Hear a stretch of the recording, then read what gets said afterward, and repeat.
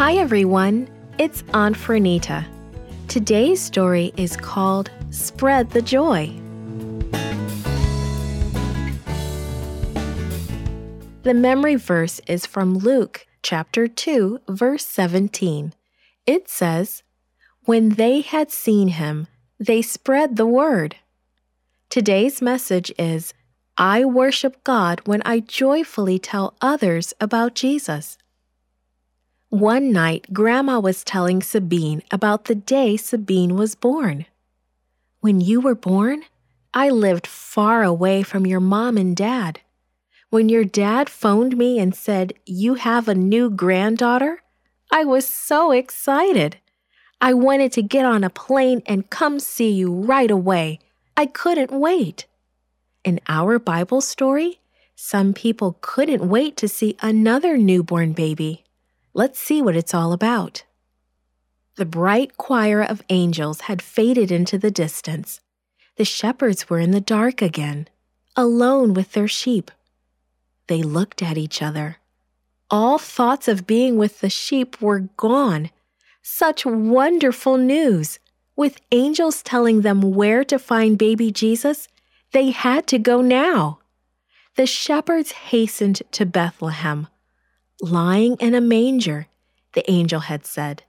That meant a stable, a place where animals were sheltered. Listening at every stable, the shepherds searched for the baby. At last, they found the right place. The shepherds entered the stable quietly. Can you imagine how they felt? Curious. Would they see an ordinary child? They saw just what the angel said they would. A newborn baby, wrapped in cloths, lying in a manger on top of fresh hay. They had to explain why they were there. Quickly, they must have told the exciting story about the shining angels. They must have told about the angel choir and the beautiful song. Did they say that they believed this baby was God's son, the one who was their Savior?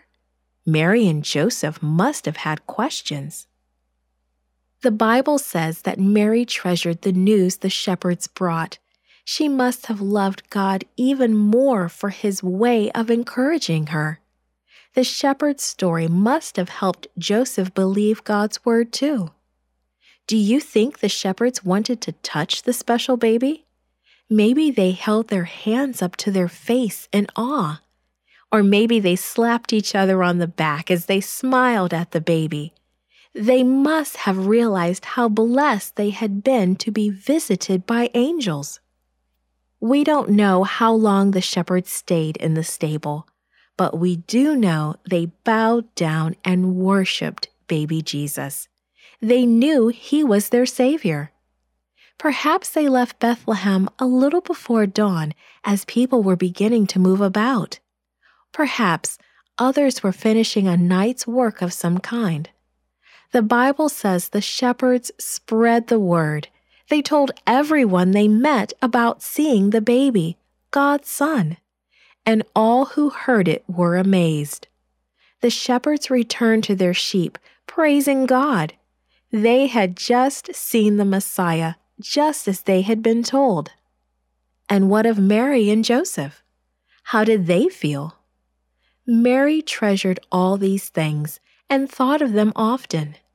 What would the future hold? How would she and Joseph raise this child, the Son of God? To worship God may mean that we tell others about him, just as the shepherds did. Or we may thank him silently for his love, as Mary did. But we can't worship God until we know for ourselves how much he loves us. Then we can worship him by telling others about the birth of Jesus and how wonderful he is.